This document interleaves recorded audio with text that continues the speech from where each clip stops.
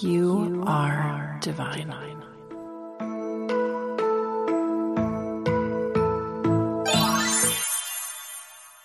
Hello there, my beautiful pumpkins, and welcome back to Divine Authenticity. I'm really excited about today's episode, but I do want to start it out by saying that please remember that I am human. I don't think I'm always going to get every single thing correct, and I'm doing my best. I'm trying to come at this from an educated standpoint. I've wanted to talk about this topic for a long time, and I think the information is valuable, but I also see where this information, I see where there can be error, and I want to speak on it, but I also want you to know that I am not like the end-all be-all source, and I'm human and I still might make mistakes even if my intentions are the best. So today I want to talk about basically the magic or the ritual behind people who menstruate. And I'm saying people who menstruate because I don't think we need to gender it, you know. I feel like when we say women who menstruates, we don't leave room for non-binary. We don't leave room for trans. We don't leave, I just think it excludes a lot of people. And so I'm going to do my best to frame it in that context of people who menstruate. And I also want to say that if you don't menstruate anymore, if you've gone through menopause, if you've had a hysterectomy, you still are cyclical and you still are attached to these archetypes and to this information. And I also want to say that I'm coming at this information from a place of my own experience. I'm not trying to say that your experience will be like mine. I'm not trying to say that anybody who identifies as cisgendered male is less magical in some way. I would even argue that in some way, cisgendered men or people who do not menstruate, I think is a better way of putting that. See, look, I'm already putting my foot in my mouth, y'all. People who do not menstruate, I would argue that they also have a cycle of their own that maybe we haven't put enough study into.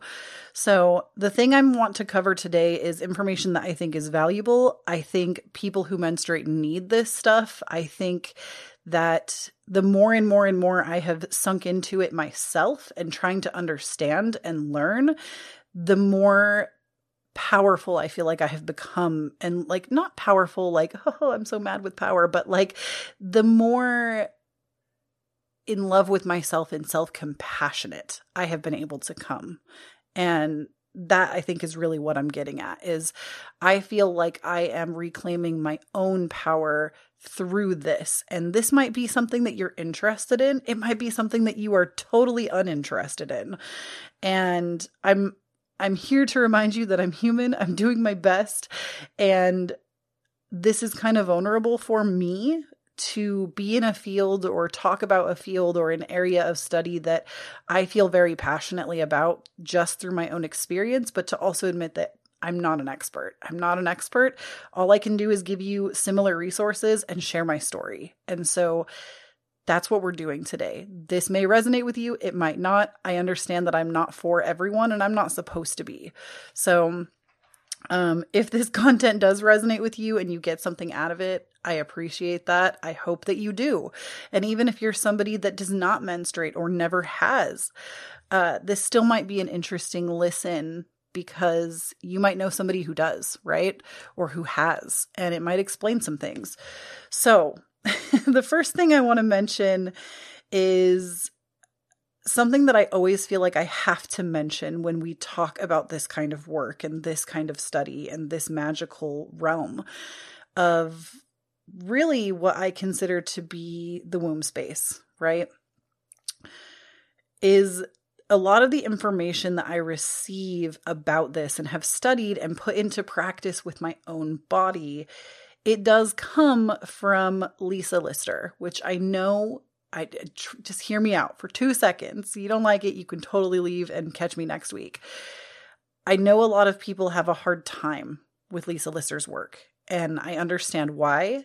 And I need to just say that first and foremost, my introduction to witchcraft, though I do not share all of the same beliefs as Lisa Lister, was the book Witch that she wrote. It opened the door for so much for me. And even though I have my own opinions, I don't think that witchcraft is reserved for cisgender women. I don't think that, men or male representation cannot be witches. I mean, my own husband, who is cisgender male, does identify as a witch. Like, I definitely do not share in that ideology. And I know that every time I bring up Lisa Lister, I feel like a lot of the people in the magic community, the witchcraft community, that's the first thing they want to say is, oh, we don't support her here, da da da da da da.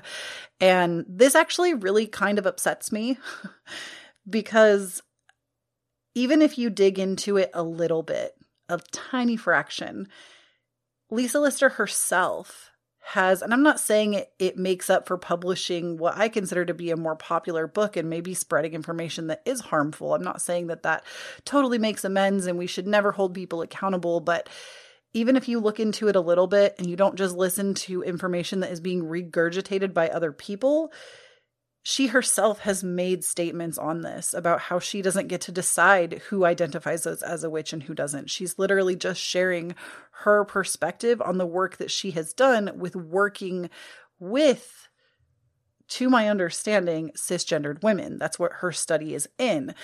I don't think that means that if somebody who identified as trans came to her and wanted to work with her, she would turn them away.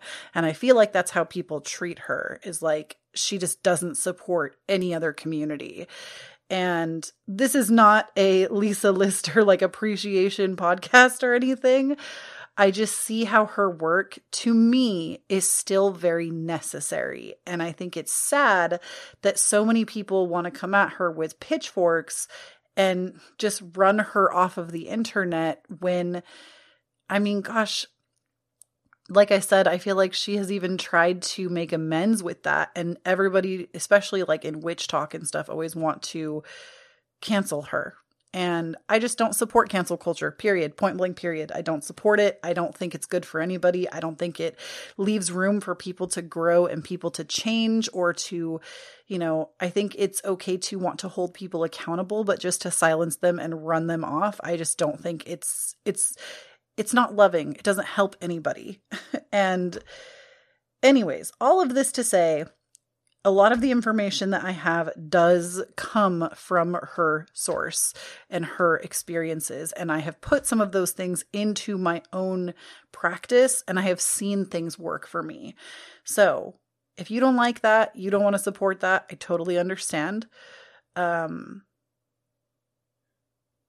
just letting you know that even though I've used this and I like this stuff, I don't hold those same stances. And this is why it's taken me so long to make an episode like this, is because I didn't want to do it quote unquote wrong. And instead, I'm just going to show up authentically, share with you my experience, share with you my own beliefs, and that's going to be that. So I know this was like the longest intro ever. I will be linking some of Lisa Lister's work down below because there's more than just that book, Witch, that a lot of people have a problem with. I've read almost every book that she has come out with except the new one I have not read yet. But I've read all of her other pieces of work and all of them have helped me. So the first thing I want to say, now that we've got that out of the way, is I want to talk a little bit about my body and my story, and maybe some of y'all will relate, but in terms of, and as I move forward in this story, I'm only going to be talking about my experience. So what I perceived at that time that it meant to be a woman and how I felt, not necessarily from my adult mind, what does that even mean to be a woman, et cetera, et cetera, et cetera. But I want to kind of share like the earlier time and then get into more of the now and how, I don't even know how to say this. I don't know how to this is hard. I can do hard things. I'm saying that more for myself than for y'all. It's hard because, like I said, I don't want to do it wrong. And I don't want to say the wrong thing. And I often think that when we get to this place of feeling like we can't even speak because we think we're going to do it so backwards and wrong, it totally takes away from the message of authenticity. So as I express this, I'm going to do my best, but I want it to come from an authentic place with my own authentic voice. So that's the intention I'm moving forward with. So growing up, I want to say I got my first menstrual cycle. Oh, and we will be talking extensively about periods, menstrual cycles, the vagina, the whole shebang. I am a firm believer that there is nothing wrong with having a menstrual cycle, and I will not silence myself because people think it's gross or weird. It's extremely normal for people who menstruate to have a menstrual cycle, and I am definitely here for the rise of the divine feminine. I am here for the feminine. I am here to stop silencing this piece of us. I'm tired of it. And I think it's weird that we've done this as a culture. Even when you look at like tampon commercials, they show the tampon dipped in like blue liquid. They don't even show it in a red liquid. They don't even try to pretend that it's normal for people who menstruate to have blood come out of their body like that. And I refuse to do that. I will not sit here and censor myself. I will not apologize. And so if that also makes you uncomfortable, this is not the episode for you. Though I would be surprised if it did, only because I feel like y'all know by listening to this podcast just how brazen and open I am. And yeah, I'd be surprised. But in any case, so the start. Where did it start? I don't actually remember how old I was when I got my first period. I call my menstrual cycle my period. I know that's not the technical term for it, but that's what I refer to it as. I want to say I was maybe like 13, maybe 14 at most, but I don't even think I was that old. I think I was about 13. And I'll never forget it. I had really bad cramps at dinner, and I didn't know they were cramps because I'd never experienced cramps before. And I remember I went home that night and I got in the shower and their blood ran down my leg in the shower. And I was like, oh, I knew exactly what it was. You know, I'd had like the talk. I have 4 older sisters. If I ever asked my mom a question, she might only give me the technical information, but she was always very honest with me. And so I didn't feel like I was unprepared, but I definitely felt like this moment in time was never marked with anything special. And we're going to talk about that in particular today. How, if you are someone who menstruates, how we can start making this a sacred and special thing. Because the more that I have done this, the more like I could cry talking about it, because it is such a, for me, it is such a spiritual time. And it is such a self-connected and gentle time if you allow it to be. And again, I'm not going to have the answer for everybody. I know there are so many struggles out there, and we'll get into that too. But at least from my perspective, we'll get into it. But I just remember this not being a special thing. And I even remember like my sister right above me, when she got her first period, because in families, if you have siblings, like, I don't know if y'all are close to your siblings, but y'all talk about it. At least we did. And when my sister got her period, it was this special thing. Like my dad was out of town for work that week, and all of us girls, all of my sisters and my mom, we all got together and we got takeout Olive Garden, and we had a candlelit dinner to honor my sister's quote unquote entrance into womanhood, right? That was how we were terming it back then. And this was so special. It made me, I remember it. Like, I actually remember, she's 4 years older than me. So I would have been about 9 or 10 at the time, I think, somewhere in that range. And I remember this evening. I remember how special it was. I remember she was kind of embarrassed, of course. I feel like as we, I say of course, but like, I hope if I ever have a child that menstruates, that they don't feel embarrassed and that I can empower them enough to not feel that. But I do feel like there was a shyness about it, but I remember it feeling very special, and it felt very like intimate, and like we really had the bond of sisterhood. And I don't know if anybody else in my family has ever talked about this. I probably should bring it up with my sisters. But I remember this feeling like a really intimate moment and how special it was that we all had this with our mother. This, I know we've talked a lot about my mom, but in this instance, it felt very like matriarchal and in a positive way. And I remember thinking to myself, wow, like I can't wait till I get my period. I can't wait until it's my turn. And when it was my turn, we didn't do any of that. We did not have a special candlelit dinner. My mom handed me a fat stack of pads and basically said, go to town. You're not allowed to use tampons. And that was it. That was the end of it. And I remember at that age being very disappointed. Like I was disappointed that there was not more done. And I just thought, oh, like, I guess that's just what we're doing. Cool. Not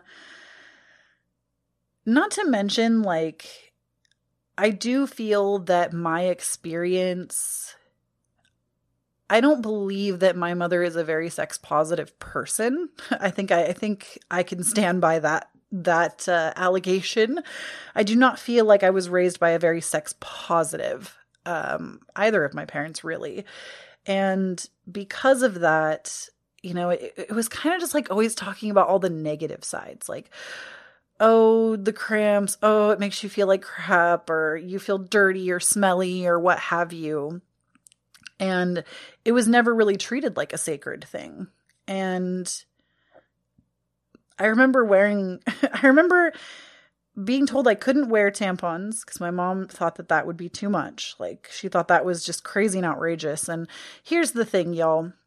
I had polycystic ovarian syndrome. I still do. And with polycystic ovarian syndrome, I had horrendous, heavy periods. Like I would use a super jumbo tampon and I would be going through that tampon every 90 minutes or less. And I had cramps every single day of my period, which my mom would just give me Motrin 800. And that did keep the cramps away. But nobody, I think, realized how bad it actually was.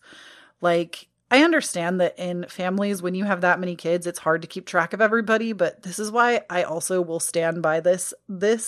If you have more than 4 kids, somebody's getting neglected. Like, I promise you, there is no way that if it's just the 2 of you, either you have kids acting as parents or somebody's getting neglected. I promise.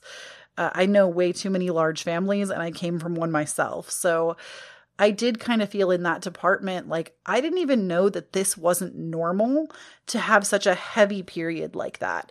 Until I was well into my 20s, until I would talk to my other girlfriends and they would tell me that like, oh yeah, I have a heavy period too. And then I would tell them how I was knocked down, debilitated for like a week at a time.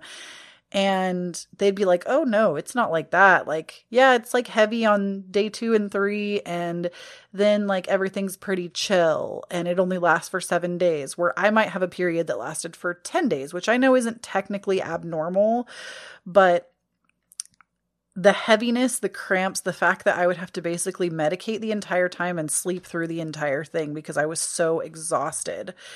And don't even get me started on the mood swings and everything else. I hated my period. Absolutely hated it. I feel like from the very first one I had, I was taught to just hate this experience. And I don't want to say that it manifested into this because with PCOS, I have a hard time even discussing the condition because on one hand, I think that science is smart and we should listen to what science has to say. And on the other hand, I think spiritually, sometimes we manifest illness as a dis-ease in the body. And I don't think we can discount either side. I think we have to find ways to merge them together. And with PCOS and it being my own experience, I haven't quite come to the full conclusion on that yet. I haven't explored it quite enough to know how I want to feel about it or how I want to label it or what I think about it. So I'm not going to sit here and tell you if you have endometriosis or PCOS or heavy periods or lengthy days in between cycles. I'm not going to sit here and tell you that there's something so spiritually wrong with you because I don't think that that's the whole truth. But I also am not going to tell you to discount that either. If there's something intuitively that you feel like maybe needs to change, maybe change it. And I feel like that part of this conversation kind of came out of left field. That's what happens when you talk to somebody that deals with ADHD. You get like a bunch of tangents. Sometimes they're all on the same thread and sometimes they aren't. But in any case, the real issue to me came when I would go 6 to 9 months without a period. And again, nobody thought this was weird. Like, I have never, from the time that I started menstruating, have I ever had a period come consistently up until right now, which we'll get into right now later. I've never experienced what that was like to have it be regulated, except there was a brief period in high school where I took Accutane at my dermatologist's recommendation. And I'm not trying to say that Accutane is something you should ever do. In fact, I don't even know if I agree with it. There are so many side effects to Accutane that I don't know if it was worth it or not. Even though I very seldom deal with acne now, and that's kind of nice, but I think the drug is so harsh that I don't know that I would agree with it now. Let me get a little sip of water in here. So when you're on Accutane, you have to take birth control. They make you. You have to get like a pregnancy test every month, a blood test every month, and they force you to do it this way because apparently Accutane can cause really bad birth defects. So they want to know if you're pregnant. And at that point in time, I was sexually active, at least in my age 17, I was sexually active. Even though my doctor did not know that, because that's a whole nother story. We could have the purity discussion another time. I think I've talked about it before on the podcast, but in any case, there was a time period where I was on the pill or birth control for, I want to say like a year, maybe a little more than a year. And I had every single month, I had what is technically not even a period. It actually gives you a false period. And I have a lot of opinions on the pill. I want to state that when it comes to the pill, do what feels best for your body. Do not take, I'm not a medical professional. I can't tell you what to do. I can't prescribe to you anything. I can't, and that goes for this entire episode. Whatever we talk about here, I'm not a medical professional. I can give you my opinions on things. I can tell you where I've learned certain things. My personal opinion, not a medical opinion, is that the pill is literally good for no one. And it was literally designed because I think it was designed for several reasons. Number one, to keep women working. When in reality, when your cycle comes around, you really should be made to rest. Or technically we're always in the cycle, but when the bleeding phase of your cycle comes around, you're really made to rest.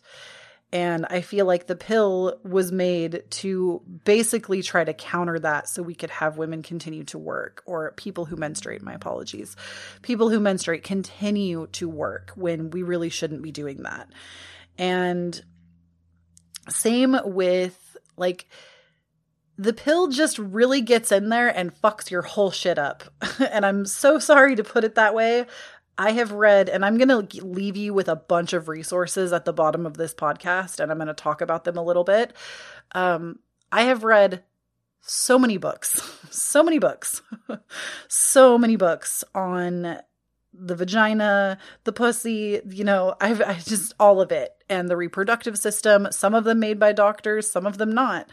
And my conclusion and their conclusion is that the pill is just not good. And if you can not take it, it is highly suggested that you don't.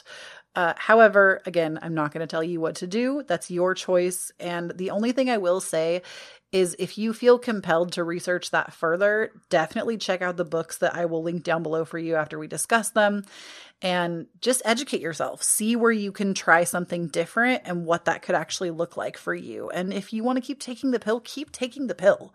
I am, like I said, by no means a professional that can tell you how to manage your body. But for my own personal opinion, unless it was a life or death situation, you will not catch me ever on the pill again.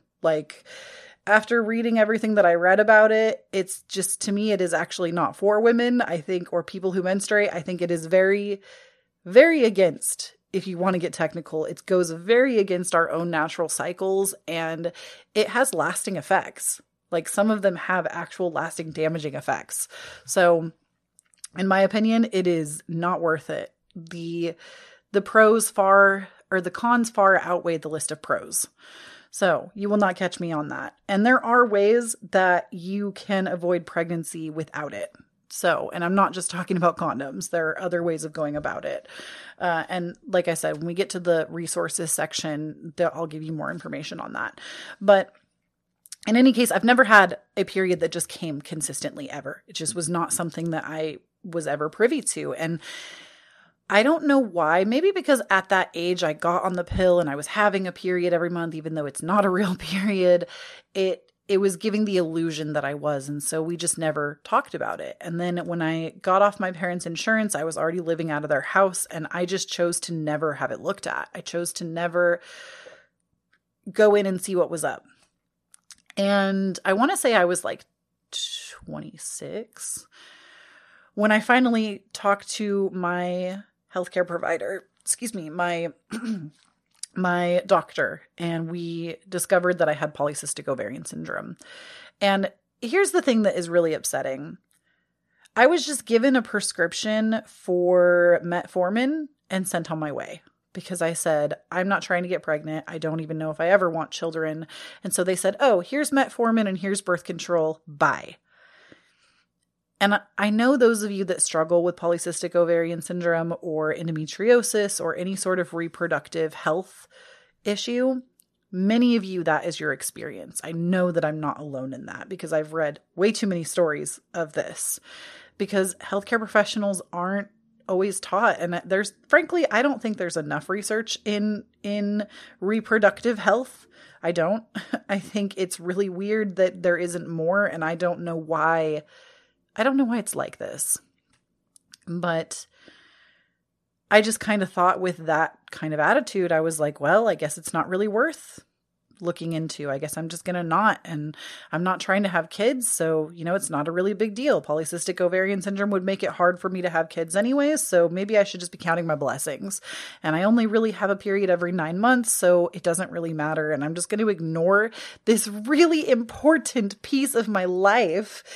And so that's kind of where I've been for several years, just having one horrendous period every 4 months. And again, I'm not talking about like, oh, I just bleed quote unquote heavy. It's like I've switched to using cups now. The cup holds so much.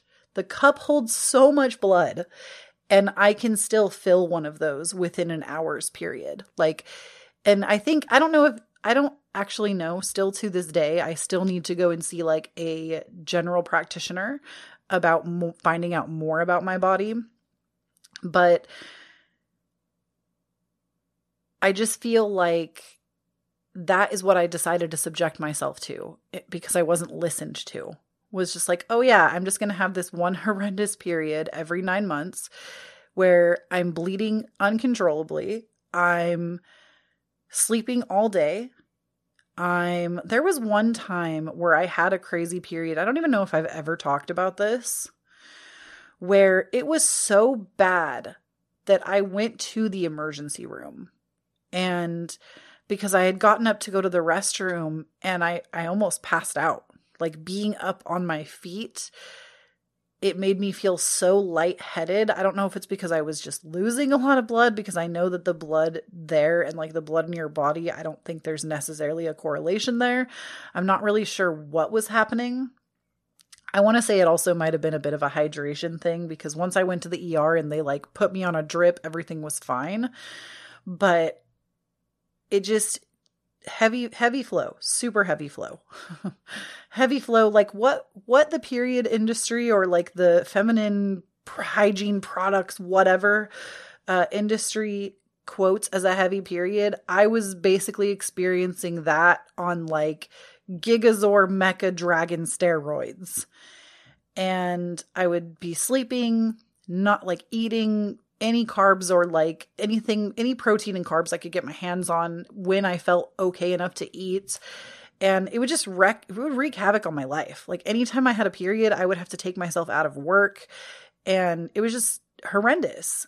And anyways, I feel like I'm like stumbling over this part for some reason. For some reason, I'm having a really hard time giving an authentic voice to the experience of my pain. And I don't know why. Like, I have heard countless women or people who menstruate, apologies, I keep doing it. Gosh. I have heard countless stories from people who menstruate in my own life of having like debilitating pain. And I listen very intently to those stories. But for some reason, when it comes to me, I still haven't totally found my authentic voice with it. And you're literally listening to me. Well, it's pre-recorded, but for me, this is in real time. I'm like kind of going through this with myself and being like, oh, it really is that bad, isn't it? In any case, all of this finally started to shift when I want to say I read Witch first. And I don't actually remember if she talks, well, she must, because a lot of her stuff is rooted in the menstrual cycle. But that I think opened a whole new doorway for me. And then I read her other book, Loving Your Lady Landscape, which opened the door even wider for me. And then recently I read her book Code Red, which I have this one sitting here with me because I want to talk about some of the stuff in it, which is Know Your Flow, Unlock Your Monthly Superpowers, and Create a Bloody Amazing Life, period. And this book goes through like the cycle as a whole and gives you so much great information on basically how to get into your magic when it comes to the menstrual cycle, and what each stage means and what archetypal phase you're in and how to use that time to either move in a certain way or rest in a certain way, and not with judgment, not with fear, but to actually empower yourself. And since I have started putting these things into practice, even though my window for my menstrual cycle is still larger than the average person, I have started to notice a difference. But I'm trying to think of like the best segue into this because I feel like there's so much I want to say. Like I could almost make this a 2-part podcast because I think there's just so much I want to say. So let's go ahead and hear a word from our sponsors, and hopefully I'll figure out some kind of a segue into it. Mom deserves the best, and there's no better place to shop for Mother's Day than Whole Foods Market. They're your destination for unbeatable savings, from premium gifts to show-stopping flowers and irresistible desserts. Start by saving 33% with Prime on all body care and candles. Then get a 15-stem bunch of tulips for just $9.99 each with Prime. Round out Mom's menu with festive rosé, irresistible berry chantilly cake, and more special treats. Come celebrate Mother's Day at Whole Foods Market. All right, so I want to segue into where it started to change, what I've changed, and what my experience is. And I want to preface this by saying this did not all transpire overnight. This has been years of me on and off dedicating myself back to myself. And I think that's the best way that I can put it. This all started probably around 2016, 2017. Also, I apologize if you can hear anything. I don't know what my husband is doing in his office right now. He's making all kinds of ruckus.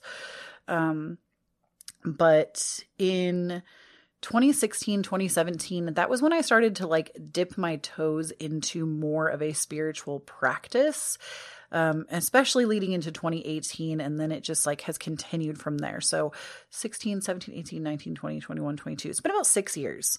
6 years of me. And I say on and off because I don't think I've ever been more focused on my own healing than I have been last year and now this year. So prior to this, it was kind of on and off, and now the faucet has just been turned all the way on, and I am just like constantly working on it because I've seen such good things come out of this. But my first experience was getting into Lisa Lister. She was just somebody I started reading stuff from. I was in a really hard time in my life at the time that I read the book Witch, and that book gave me such insight, and I loved it, and it opened my mind, and it opened me up to concepts. It opened me up to feminism. It opened me up to really reclaiming the power of the pussy is exactly how I'm going to say it. But it really opened me up to, and if you don't like the word pussy or the word cunt, like, I have book recommendations for you, friend. Those words are actually powerful words, and it's a whole thing, but that's not even what I want to talk about right now. So I'm not going to get sidetracked, but it started there. It started with the book Witch and learning more about how to work with your menstrual cycle, how to work with that power, and to recognize it as a superpower instead of, battling it off or being upset and mind you, I need to just like put this into perspective for you for a moment. I know that that's easy to say, like, oh, like, don't put your menstrual cycle down. Don't talk badly about it, blah, blah, blah, blah, blah. I need to put this into perspective that sometimes, even up until now, my cramps are so bad, I will be in fetal position crying. Like, this still happens today. And I have been able to find love for my cycle through it. And I've been able to push through those pain barriers. Now, that might not be the work that everybody wants to do. And I totally understand. I think all is welcome and all is accepted. But I want you to know that even if you have the worst relationship with your body when it comes to menstruating, there is still a possibility for you. You are still able to make that divine connection, even if it starts out from a place of pure hatred, because that's where I was at. Pure hatred.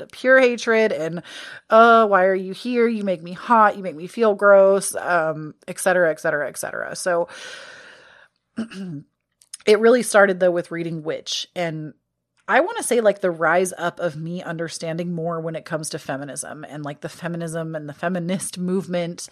That was really where I got more into accepting the archetypes and accepting my power as somebody that does identify as somebody who menstruates and wants the rise of the feminine to exist. Because I feel like this is where we get into that like masculine feminine divide. To be honest, I don't even really want there to be a divide. If I could have it my way, I would love it if we all just worked with this energy in unison.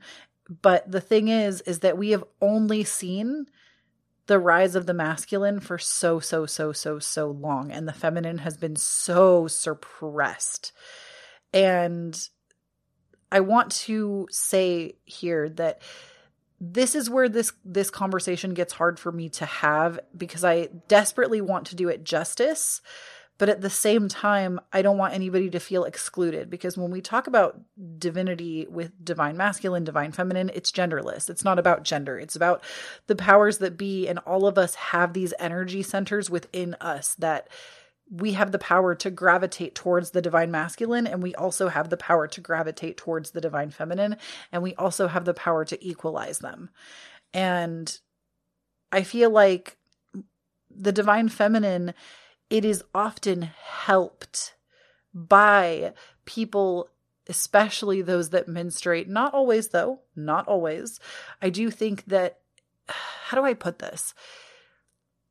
It's not necessarily helped by, but I think it is a component in a sector of femininity and the divine feminine that when we are able to treasure the feminine in that way, it only leads to good things. And this is why I don't even know how to have this part of the conversation, because facts. The facts are there. We don't let people who menstruate rest. We don't let, we're constantly expecting them just to work and do it all. Look at the tampon commercials. Like, look at how they tell you can ride a horseback and you can go to the beach and do you know what woman on her period or what person who menstruates on their cycle wants to fucking go to the beach? None of us. If y'all want, actually, if we were doing it like red tent style, yeah, I would totally be down to go to the beach, hang out with my sisters, and like just bleed together in unison under the moon with all the fucking crabs. That sounds great. But actually, like riding a surfboard and like trying to hang out with people and have a part, no. No, honey. We're not doing that. So I feel like this is where I kind of get confused in talking about this conversation is I think this information is so valuable. I think that people need to know about it. I think we need to honor our natural cycles. If you menstruate or if you don't, or if you used to and now you don't, we need to still honor this piece of us, but I don't really know how to best present this information without making it specific to people that menstruate and then also adding in divine feminine archetypes. So I'm just going to do this to my best of ability from my own authentic voice. I'm not trying to leave anybody out. I don't think that you are lesser if you don't have this or you don't do this, or I'm just offering a perspective. And again, I am sharing my own story. So I'm not expecting you to take this and make it your story too. I just want you to know that if anything I say resonates with you, this might be something to look into a little bit harder for yourself. So I started reading basically a bunch of Lisa Lister's work, and I loved what she had to say. And I was like, oh, this stuff is so fascinating. But I didn't really put that much into practice right away. Like I started doing some things, like when I would have my cycle, which was rare anyways, I would really try to honor that. I would try to rub nice lotions on myself, get myself a nice pair of pajamas that I felt good in, make sure that I was taken care of, and let myself rest and really try to remove the guilt around this need and desire to rest. Because that was a really hard part of it too, is I would rest, but I would feel so guilty about it, right? And there was one instance that I really want to share with y'all because I thought it was one of the coolest experiences. There was a time when I was doing like womb breathing, which you can look that up on YouTube. Somebody will talk about it and tell you how to do it, I'm sure.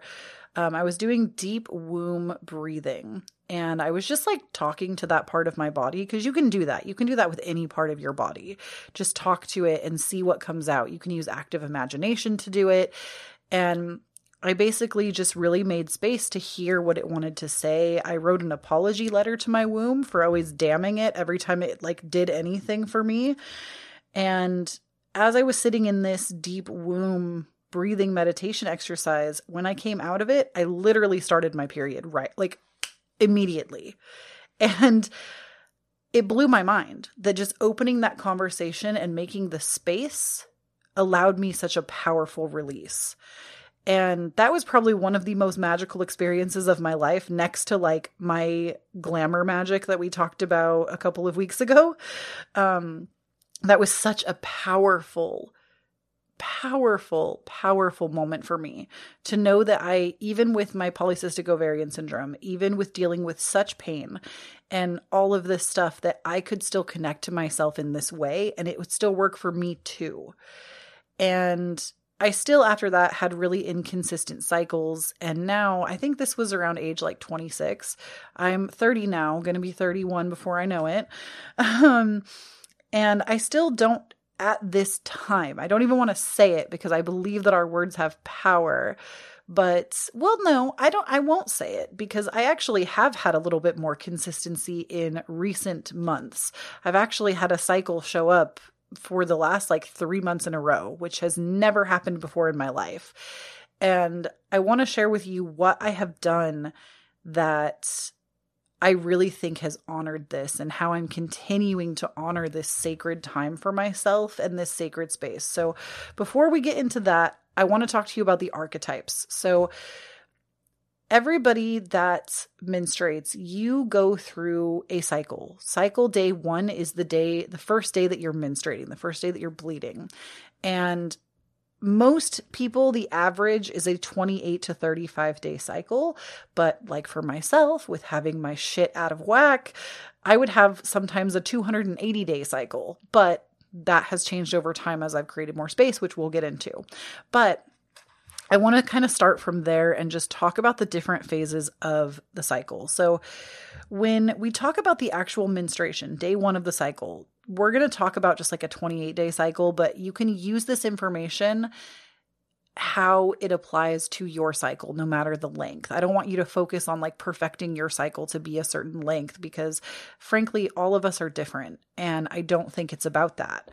So with the first 7 days of your cycle, let's say the day 1 through 7, we have the menstruation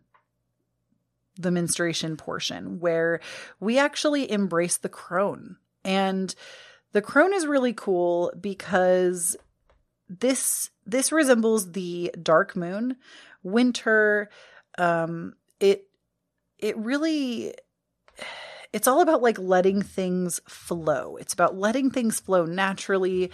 And even if we think about the season of winter, right? Everything's barren. The trees are dead. They're not dead. The leaves are dead and they're gone and everything's kind of cold and you're in your house more possibly depending on where you live. You're bundled up. You're eating cozy soups. You're hibernating down for the winter. And hopefully you've prepared for this stage. I want to really highlight that in the menstruation phase.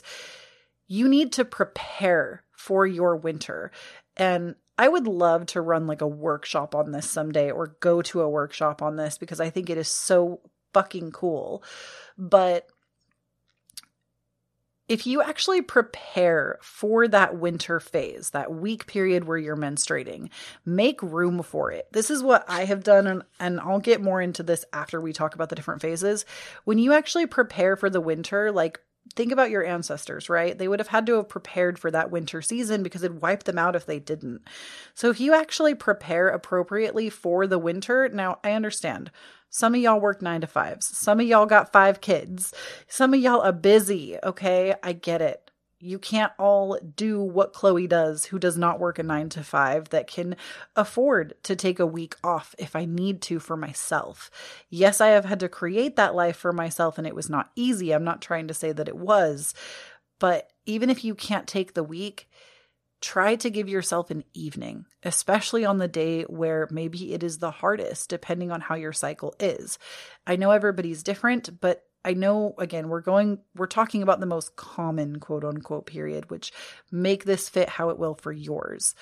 But most people, day 2 and 3 are the hardest. And so try to take time out on those days and prepare for that. Try to set up a babysitter or set up time where your spouse can really pick up the slack if you're able to, if you have a spouse or somebody that can help. Ask somebody if they can just let you take a break and maybe you can return the favor. Which the funny thing is usually people, when they're close to each other, they cycle up. Like we'll link up as sisters and all have our period at the same time, which is funny. Women are so cool. Or excuse me, again, I just did it again. Fuck me. People who menstruate are so cool. Gosh, I feel like this is learning how to get guys out of my pronouns. No, out of my vocabulary all over again. Trying to remove women when I talk about people who menstruate. I'm so sorry. Thank you for being gentle with me and understanding that I have been conditioned to speak this way, but I am no longer wishing to speak that way, and I'm really truly trying. But it's so crazy how that happens, isn't it? So preparing for that time and giving yourself the time where you can, like even if you have to work a certain day of the week that week and it falls on that, make sure the evening is clear, do things ahead of time. And if you follow this, you will have the time to prepare ahead and you'll do it in a way that feels like it really flows out of you for the best. So that's in the winter season, right? And we'll talk about the winter season the most after we go over all these archetypes, and that's the crone. So then once you get out of the winter phase, you are in the pre-ovulation, which is the representational of the waxing moon, springtime, and kind of like the Fool energy, which this is really a fun time. It begins around day 7 of your cycle. And this is fun because you feel like fresh and young and full of life and possibilities and potentials are endless. You feel imaginative, you feel creative, but you're not quite ready to create. It's like you're dreaming up all of these ideas. You're dreaming and scheming and learning new things. And to me, the springtime is probably one of my favorite parts of the cycle because it just allows me to be my most expansive self. I'm a Gemini moon with a Sagittarius rising. I love knowledge and expanding. And I feel like the maiden really gives that to me, the archetype of the maiden. I thrive in those days. Now, sometimes I feel like the pre-ovulation phase or the spring phase can come a little bit early. Like, you can be on day 4 of your cycle, and then all of a sudden you start to feel that flow of that springtime coming in to your thought awareness and into your body. So it doesn't always have to be on day 7. Sometimes you can start to kind of feel its whispers early. It just really depends, but you get really imaginative. And if you've allowed yourself to rest during the winter phase, you're going to be a lot more willing to act on these ideas when the time comes because you've rested appropriately. This is why I think we should just do away with the 9 to 5. I think it's bullshit. And I also think that people who menstruate should be allowed to have time off of work for their cycle every single month. And also giving that time to, no matter if you have a cycle or not, everybody should just have the time to take that time if they want it. It's a conversation for another time. So then after that, the next phase, you move into what is known as the creatrix or the mother archetype. And this usually happens on day 13 through day 21 of your cycle. And with this archetype, the mother, you are feeling full honey. You are feeling summer. You are feeling like fire. You are like, this I think is a lot of people's phase because you just want to create. And you want to, like, you can do anything. You are like super powerful at this time. You are able to get things done more efficiently. You are feeling happier. Oftentimes this is where you feel a lot more self-assured and like you have a lot more energy within you during this time. And then we move into what would be the autumn, right? On that day 22. And sorry if you can hear me flipping pages. I'm getting this out of a Lisa Lister book. You move into the pre-menstruation, the charmed and dangerous, as Lisa Lister calls it, which is the wise, wild woman. And or the wise, wild person. This is all about the autumn time and the high priestess being highly, I feel like, honestly, this can lead you to being a little bit more like psychic because of like the water element and the high priestess. And you just feel like you might start to dip. Like, you feel charmed and dangerous in the sense that like, this is the time period I feel like where maybe you're a little bit more like, I don't want to say temperamental because I think that gives us a bad rap, us that menstruate. I don't think it has to be a bad thing, but this is where like, have you ever just like cried all week long and then you get your period and you're like, wait, that's why the fuck I was crying? Oh, like your hormones are dipping. And I know we can say this until we're blue in the face, but until you actually recognize that those hormones really do affect the way that you think, they affect your emotions, they literally fuck with the chemistry of your body. And you will just cry for no reason. And it just, like, I want to say it's like, it's more about the decreasing of the estrogen in your body. And it can also make you more anxious, more nervous. You have less serotonin. It honestly can be a little bit more irritating. Like, you might even find that you are quicker to enrage. You have a shorter fuse with people. And it's ultimately because the chemistry in your body is just kind of like, I feel like I like this archetypal place because you are known as like the wild person, right? You don't follow any of society's rules. And it's just like, nope, fuck you, fuck you, fuck you, and fuck you. Like, you just kind of do what you want. And I honestly think if we actually allow ourselves the space to be that person instead of trying to stifle it, because I think often we might say, fuck you about something we really don't agree with. And then we immediately feel guilty for expressing ourselves. Now, obviously, don't be a dick. You don't need to be rude to people. You can apologize. But I also think that there is something really powerful about surrounding yourself with people that understand where you are and what's going on. Like, I am in a place where if this continues to happen for me regularly, like it has been, I'm literally going to mark out a calendar for my spouse and be like, look, this is the week where I need you to have extra patience with me because I'm crying, I'm upset, And all I need is like love me but don't touch me energy. Do y'all know what I'm talking about? Where you just want to be like cuddled and loved, but also you want everybody to get the fuck away from you and not even look at you. Like, I feel like that is the energy of the week before your period. Like, love me, pet me, but don't touch me. You know? It is what it is. And thankfully, I feel like I'm in a place where I'm very honored and very fortunate that my significant other is very, very, very tapped in to his own divine femininity. And because of that, I feel like he honors that in me at every stage of the cycle, even without knowing what's going on, like me not knowing exactly where it is. I feel very like held and loved and nurtured, but also if I want to be alone, I'm totally left alone.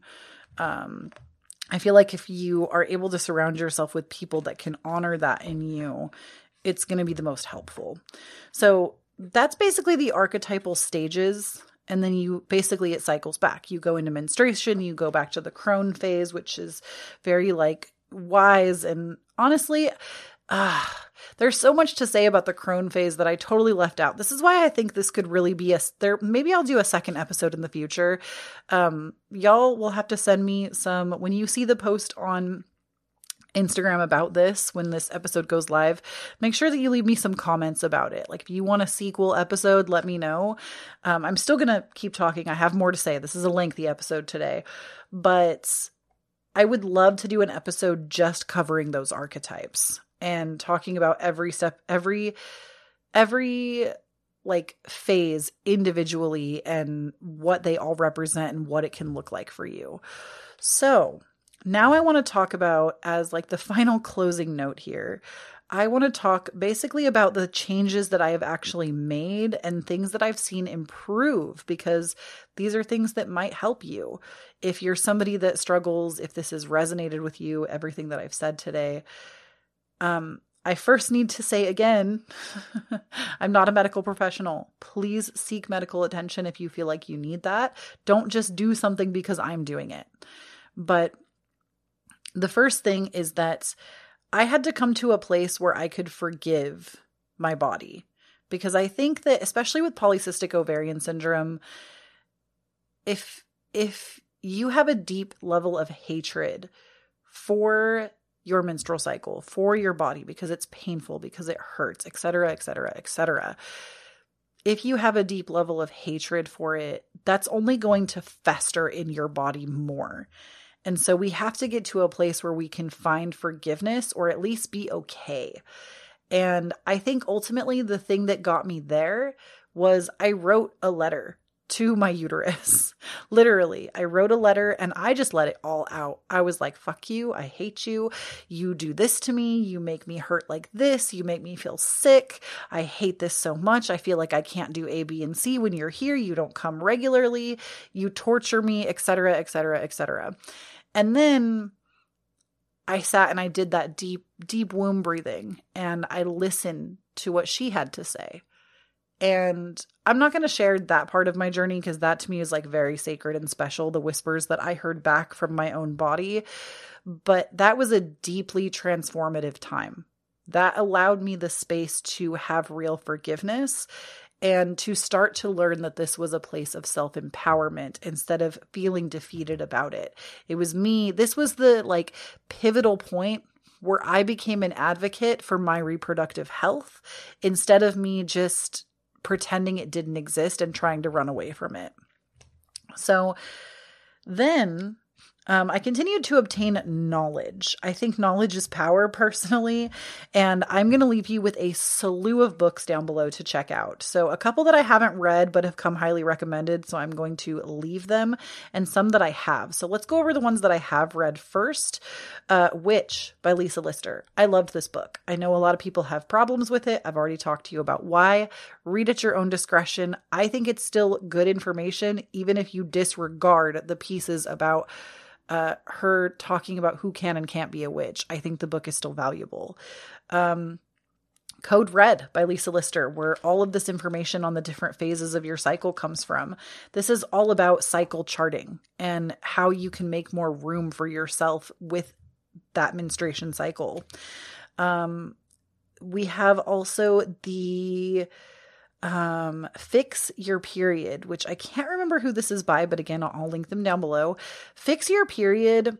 I don't really like that it's titled that, because I feel like when we sit there and we pick ourselves apart and we pretend that we are all something that needs to be fixed, quote unquote, it inspires the idea that we are broken. And so the title's kind of meh, but the knowledge in the book I appreciated. The Fix Your Period book is such a well documented piece of literature that I want to say the author might even be like a medical professional that works with women and or people who menstruate and reproductive health. And this book gives you like a week by week process of what to do to get back in sync with your cycle, even if you have endo or PCOS or you deal with something else. And I really liked the layout of this book. It had such valuable information. This book, oh my gosh, this one is a tome. So I would not recommend reading it all in one sitting because you won't be able to. It's huge. But Taking Charge of Your Fertility. This book is actually written by a doctor, and it is all about the reproductive system and the endocrine system. And it gives pictures and examples and graphs.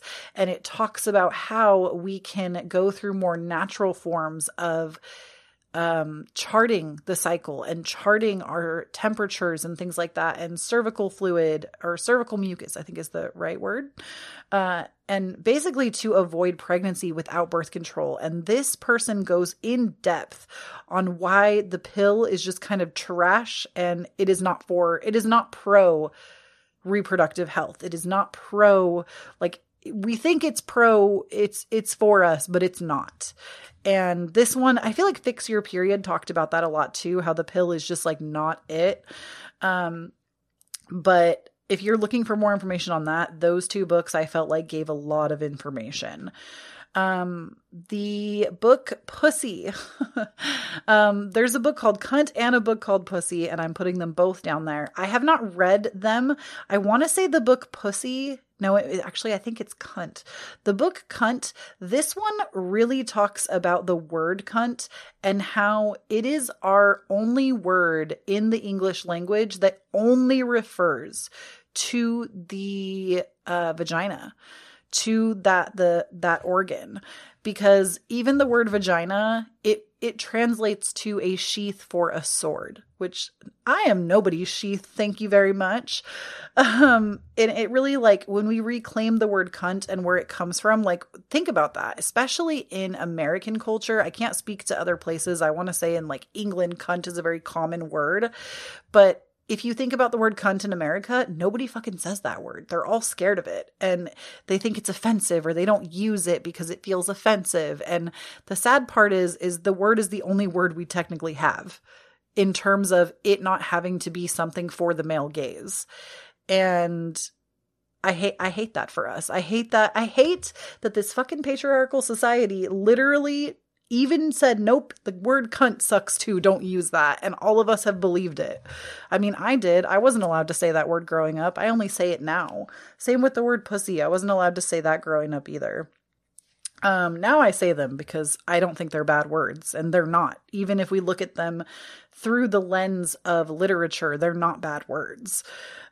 So both of those books. And then, is that everything? I think there's one. Oh, Love Your Lady Landscape by Lisa Lister was also another good one, especially if you struggle with endometriosis. I feel like Lisa writes from a perspective of somebody who deals with reproductive and endocrine issues. And so great books, slew of knowledge if you want any of it. Now I want to talk to you also about supplementation. Now I will say, again, please consult your doctor. Do not use me as a doctor. I am not one. But something that I feel like has very, very, very much contributed to me getting back in touch with my natural period cycle and actually getting my period to show up month after month is I take a supplement called Ovasitol. I will link the specific one that I take because not all of them are made the same. And this one comes highly recommended. It is kind of expensive. I will not lie to you about it, but you do get a 3-month supply. So it's not like you're buying this every single month. And I actually only take it once a day. They direct you to take it twice a day. So mine will last me for 6 months. And I have already seen it doing something for me. So 10 out of 10 recommend so far. I think it's done good things for me and my reproductive health. But Ovasitol, it's basically this like flavorless powder that you just put into your water or any drink that is not carbonated it can go into. And it's made to help with like ovary health and egg health, I believe. And it's been good. I've really enjoyed it for myself. I like it. You can also get it in little packet form so you can carry it in your purse. And I have really seen good things from it. Some people also recommend Vitex. I don't take Vitex, but I've heard that it's a good one. So you may want to look into Vitex. I'm not going to link it down below because I don't have a good source that I've used myself yet. The other thing that I do take, which is an affiliate link, so if you want to use it, I would appreciate it, but you don't have to. It does get you a discount though if you decide to order it. So you save money and I save money on my next bottle, which I have used these for months. So I do recommend them and I do think they have helped me as well. I also take Ritual vitamins. And it's not sponsored or anything. I just actually like their vitamins. It's a multivitamin, which I can't say specifically if this has helped with my endocrine system, but I feel like these two things in tandem have, because in this multivitamin, it also gives me B vitamins. I'm getting vitamin D. I'm getting what's it called? Omega-3, which is really important, especially for polycystic ovarian syndrome. So I'm getting other supplementation that my body has a harder time coming by. So I will recommend Ritual vitamins. I feel like they're really good. They taste like mint, like they don't taste gross. And they look cool. They're just, I don't know. I like them. My husband, like, I like them so much. I have ordered them now. I think I'm on like my third or fourth bottle. And my husband now takes them too, because they also make them for men. They make a women's and a men's vitamin. So, and I think they also do kids and protein powder, I think. But my husband and I now both take them because I have liked them so much that now he takes them too.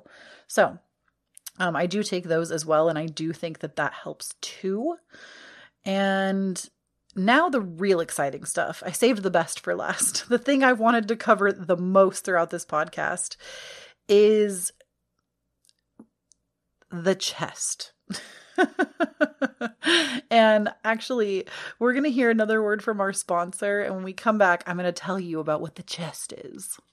Many of us have those stubborn pounds that seem impossible to lose, no matter how good we eat or how hard we work out. My solution is PlushCare. PlushCare is a leading telehealth provider with doctors who are there for you day and night to partner with you in your weight loss journey. They can prescribe FDA-approved weight loss medications like Wegovy and Zepbound for those who qualify.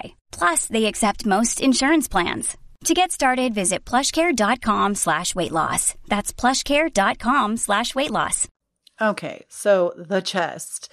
This is something that I've implemented within the last couple of months, and it's been something I've built up over time. So I don't want you to think that you have to do everything right now today. I don't want you to think that you have to spend a bunch of money to do this, because you don't. This can literally just be a notebook and a pen in a box. Like, it doesn't have to be everything. I'm going to link everything that I put into mine down below for you.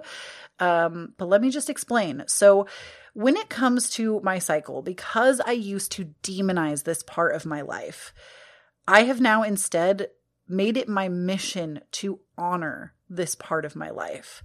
And because I have the freedom to do it, meaning I'm not constrained by children, I'm not constrained by a job, I also think that these things, like, I do have a job, but you know what I mean? Like, I make my own hours and I can set my time accordingly.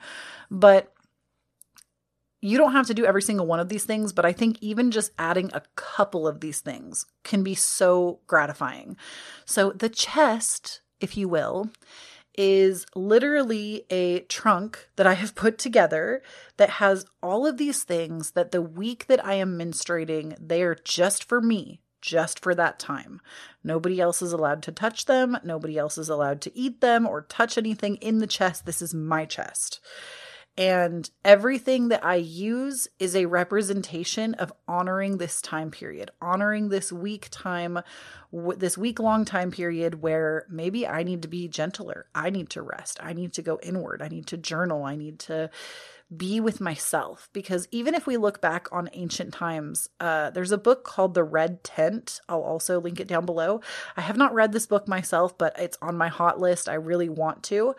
This book is all about how women would go out into the red tent together to menstruate together. And I think the sad thing is that society has taught us that like women would be sent away, which that might even be the case in this book. I haven't read it, so I don't know.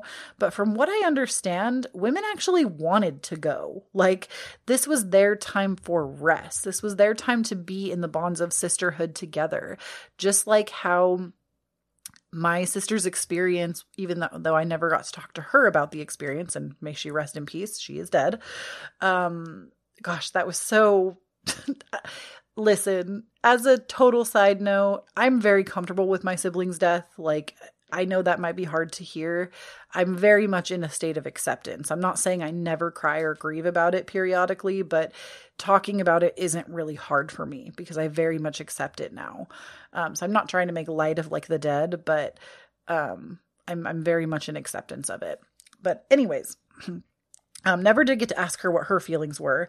But to me, that was what sitting in the bonds of sisterhood was sitting in this intimate candlelit dinner with all of these important matriarchs in my life and honoring something like this. And so this is kind of what I give to myself on a monthly basis now. I draw back. I might spend time with my girlfriends usually, like all virtually. We might play games together or have a little wine night or something. But for the most part, I usually stay very sovereign unto myself.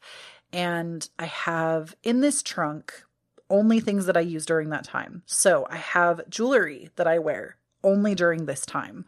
And I would recommend, if you don't have a cycle that comes consistently, start wearing the jewelry during the time that it would. If you could have your most amazing for you version of your cycle, start honoring it like it already happens that way. Because I also believe in the power of manifestation. And if you start making the space, she'll show up. I promise. So I have jewelry that I put on during this time, and I bleed with the dark moon at this point, which is during the new moon. And so during the new moon time, I have all of it is carnelian jewelry that I got from Bow Life. I do have a coupon code if y'all want to purchase. Again, this is not a sponsorship. I just want y'all to save money if you decide to do this. So I'll put the coupon code with it. But I have the ring, the earrings, and the necklace, and you can get them in silver or gold. I have the gold ones, gold carnelian pieces, and I keep them in these beautiful velvet boxes that they come with, and I keep them in my trunk at all other points when I'm not menstruating. And this is my menstruation jewelry. I honor myself with it. I've cleansed it with intentions of stepping into my goddess energy, of stepping into my crone energy. And it is a reminder, like I won't even wear my wedding ring during this time. I will wear the carnelian ring where my wedding ring would be, because I'm being sovereign unto myself. I am married legally, but at this time period, I'm not honoring that. I'm not like, you get what I'm saying. I'm honoring my energy. I'm not thinking about my partner, and I hope that makes sense. So I have jewelry. I also have a set of red sheets that go onto my bed. And I really like silk sheets because I just think that they're nice. I want to say they're actually satin. They're not real silk. I will link them down below for you. They're actually relatively inexpensive. I got them on Amazon, and I literally have them on my bed for 1 week out of the month. And they just remind me of like luxury and royalty. And during this time period, I don't want to hide myself away necessarily because I think there's something wrong with me. I want to honor that crone wise energy. And I also keep a bar of chocolate that is my chocolate. I don't share it with anybody else in my house. And it's one of those like big, I can't link this one for you, unfortunately, because I don't think they sell it online, but it is a 1 pound bar of chocolate from Trader Joe's that has almonds in it. And this is the bar that I like buying because it's big. I usually don't eat it all during that week because it's too big. So I might buy like a couple of them and just keep them in there for when I need them during that time. But they're like these great big chocolate bars and they really fulfill what I need. You could also do like ceremony grade cacao, I've heard is really nice. I haven't used that myself, but apparently it's the tits. I also have a red journal and a red fountain pen that's basically during the crone period of your period. That's funny. The week of the crone archetype, your dreams, and I have experienced this as well, your dreams and like psychic ability is off the fucking rails. Like I have had the most profound messaging come through from my subconscious over this time. I believe I am inherently way more magical when I am in that crone archetype, and my new moon intentions, now that I have been like linking them up this way. And if you don't bleed on a specific moon, don't worry about that. Like that's not the point of your period, to make it perfectly align with the moon. If you do, cool story. That is actually another podcast for another time because there's so much information in when you bleed and what that means. Again, let me know on Instagram if you want a continuation of this podcast because there's so much more I could say. So sheets, chocolate, jewelry. I used to keep wine for myself, but wine gives me really bad heartburn, so I have stopped drinking it unless it's a special occasion. But maybe champagne. I do love a good champagne sometimes. So, but I'll keep like something I like to drink. Maybe it's a soda, maybe it's a juice. I might even go out and buy it fresh if it has to be refrigerated, whatever it is. And that I really like having for myself. I haven't done this yet, but pajamas. I would like to buy myself like a nice robe and some pajamas, but I haven't done that yet, but that's something I would put in there. And I also have invested in period panties. I really, really, really, really love period panties. I like the ones from Victoria's Secret personally. I think they're good. I like the ones that are like the shorts that look like boxer briefs. Now that I have used period panties, I will never go back to using a pad.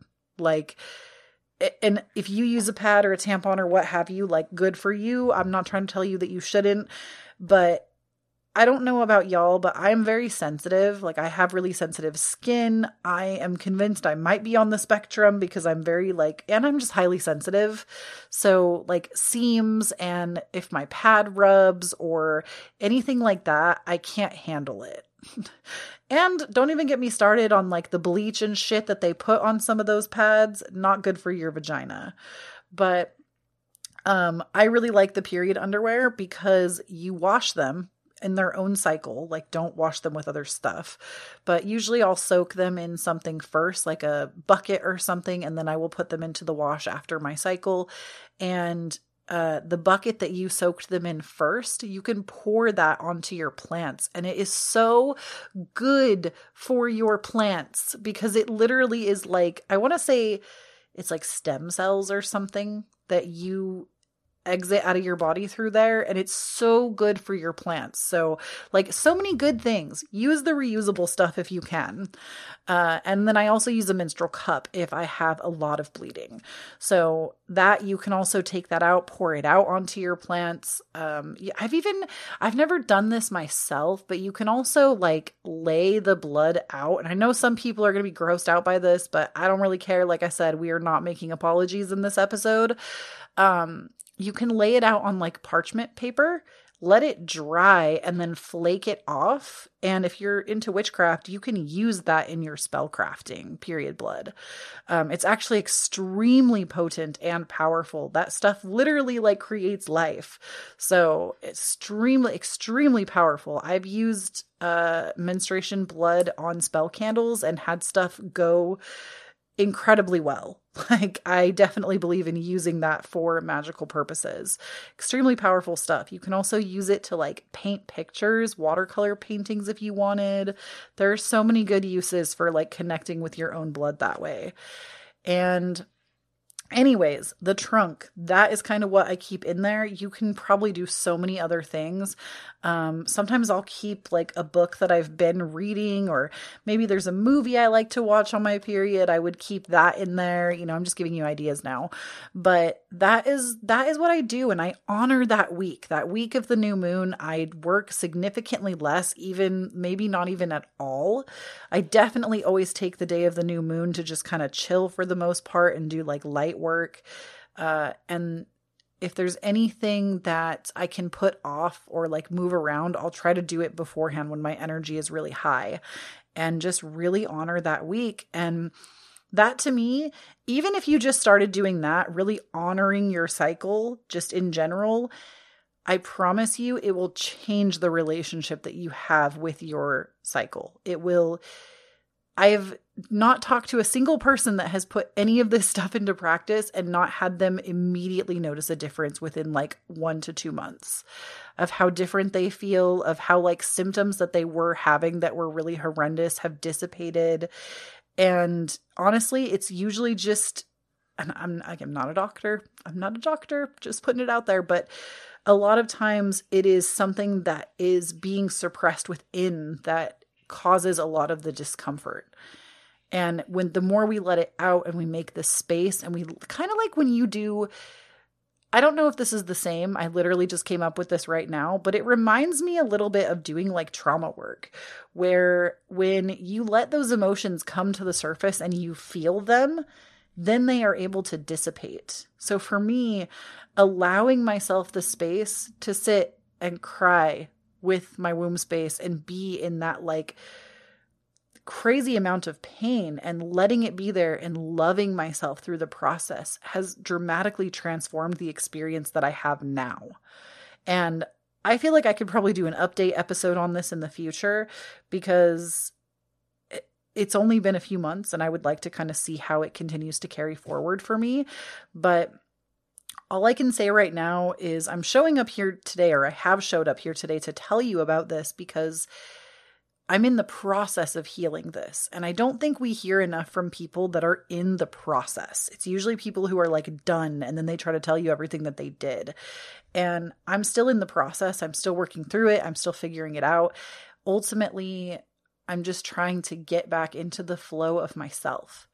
And the last thing I will give you for this is one more practice that you may want to consider that I think has dramatically improved my quality of life so far.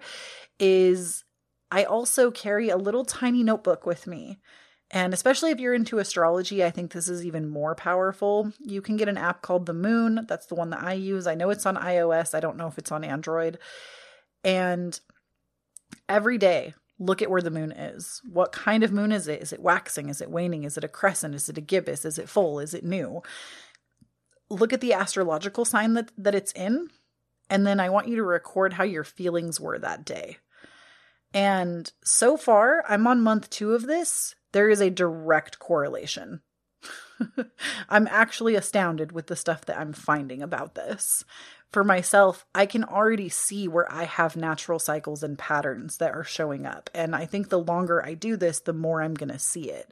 So just really fascinating, to the point that I can start to use this information to empower myself instead of feel guilty or bad. And I can be more prepared to be open to holding more space for myself at certain times, instead of just trying to steamroll or fucking wrecking ball my life. I can actually take all this information and do something good for myself with it. So that is what I have for you. I hope this podcast was not all over the place. I know I literally just talked at you for like almost an hour and a half. I knew this episode was going to be like this. There are a ton of resources down below for you if you would like to listen to them. Let me know if you would like a continuation episode, because I would love to talk about the different moon phases during your cycle, and I would love to dive more into these archetypes. Ooh, one last thing. I'm so sorry. There is also the book Women Who Run with Wolves. Women Who Run with the Wolves. I haven't read the book, but I have listened to the abridged audiobook. And I didn't know this because I ordered the book after listening to the audiobook. I believe the audiobook is abridged because it's only 2.5 hours and the book is thick. So I haven't read the book, but I will still link it. The audiobook is phenomenal. Like, it is definitely the best book that I have probably listened to on Audible out of every book I've listened to. Like, the audiobook is totally worth it. If you can just get one, I recommend the audiobook. It was so good and talks a lot about like the female archetypes of things. And it would be a good thing to listen to during your cycle. I feel like it would make you feel powerful. So that is what I have for you. I love you so much. Let me know if you enjoyed the conversation, if you want us to keep opening it here. And please do not forget, when you stand on your own authenticity, you empower everyone around you to do the same. I love you so much, and I'll talk to you again next time. Bye.